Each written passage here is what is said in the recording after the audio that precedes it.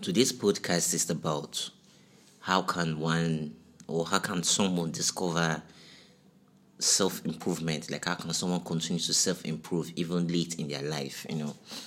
And though I'm not like late in my, just to put a disclaimer out there, though I'm not late in my life, like I'm not like late in my even 30s or 40s, but this is how I see it. This is how I look at life from that perspective, from that kind of angle. A lot of people at that age walk around with the mindset of that there is nothing new to learn in the world again.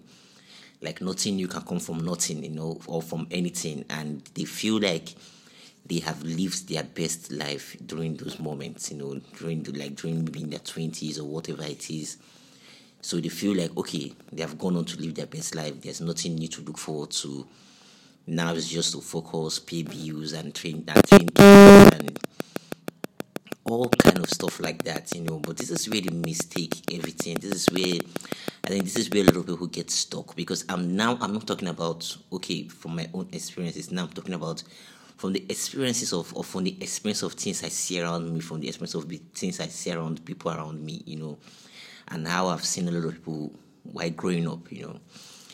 This kind of mindset will keep you locked up, because at the end of the day, we humans, as long as we are still living, as long as we are still breathing, we still have so many things to look forward to. We still have so many opportunities to live. We still have so many things to even if we want to start chasing a goal tomorrow, we still have the ability to chase those goals and get those things. Because one thing you should realize about life is that life is endless. As long as we are still living, as long as we still have breath, life is endless. Life is filled with broad opportunities. And what removes a lot of people from self improvement during late in their years, or during late years, or late on in life, is that they are looking at self improvement as a mountain, as a big mountain to climb. They are not looking at it as a step you take, a gradual step you take, because at that age, a lot of responsibility kicks in, a lot of commitment kicks in.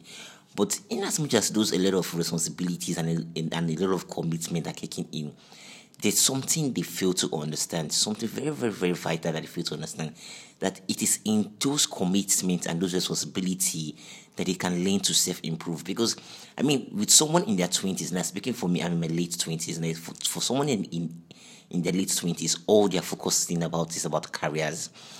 All we're focusing about is about building relationship, meeting the right people, meeting the right connections, having the right networks around us, having the right friendship around us, the right people around us. We are too focused on the outside. We don't really have something we can look and say, okay, at this age, this belongs to me. This is something I have made. This is something I've created, not as a materialistic something, but something that is close to our hearts, And to those that have a dream, those that live their dreams, like people like me, those that build something on the regular, like people like me, we find this we find these things, how would I put it? This commitment and responsibilities that married people have, we also find it in our 20s, because we have created a lot of businesses, we have created a lot of a lot of ideas that are out there that look, or that we perceive as our kids. We see those dreams, we see those ideas, we live those ideas, and we see them as kids. We take care of them, and during those processes of taking care of them, for every 20s out there, the way we live is that we use those things to self-improve. To people that want to use them to self-improve, in taking care of those responsibilities, we use them in self-improving ourselves. So this is what a lot of people in their 30s and 40s and 50s are not doing. They are not taking their responsibility to self-improve themselves.